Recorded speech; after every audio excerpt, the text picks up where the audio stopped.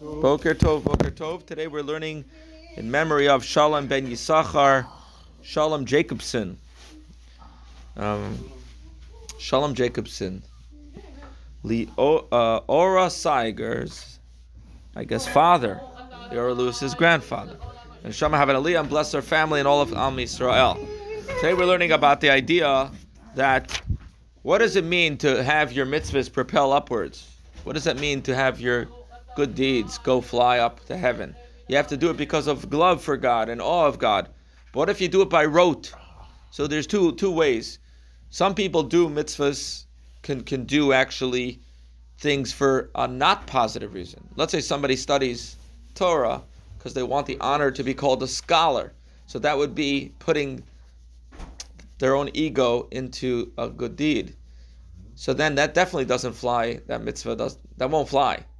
But what if you didn't do it for a not good reason, but you didn't do it for a good reason either? More of like pariv. Just did it because you were taught by your parents to do it. That's called bayrot. That also doesn't propel the mitzvahs upward.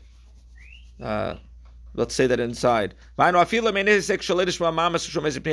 inability of one's divine service to ascend to the sefirot applies not only where one's motive for engaging Torah mitzvot is actually shalolishma, not for its own sake. In other words, some ulterior motive, heaven forbid, in which case one is actually serving himself and not God, and his service surely cannot ascend to stand before God.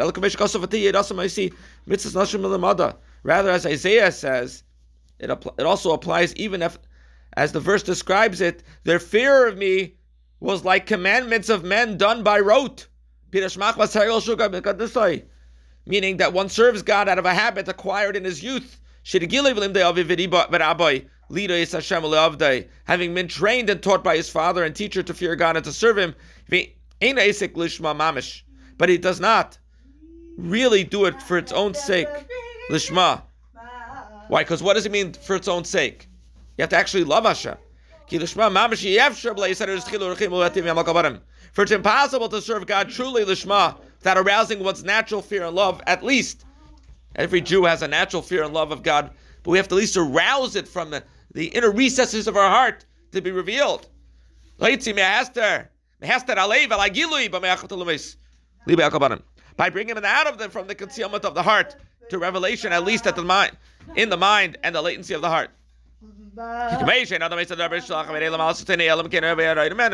For just as one does not do something for his fellow to carry out his friend's will, unless he loves him or fears him. So too, it's impossible to actually, for God's sake, solely in order to carry out his will, unless he remembers, arouses his love, and fear, to some degree in his mind, thought, and the latent level of his heart, at least, if he cannot arouse these emotions openly in his heart. One who observes the mitzvot only out of habit, however, lacking even the minimal arousal of love, cannot be described as serving God for his sake, lishma, even though his performance is impelled by no ulterior motive.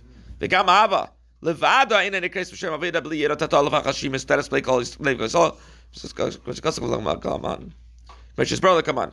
What about if you just do it out of love without the awe, fear? Not either complete. Furthermore, the arousal of love alone without the arousal of at least the lower level fear of God, hidden in every Jewish heart, is not called service, as will be explained later.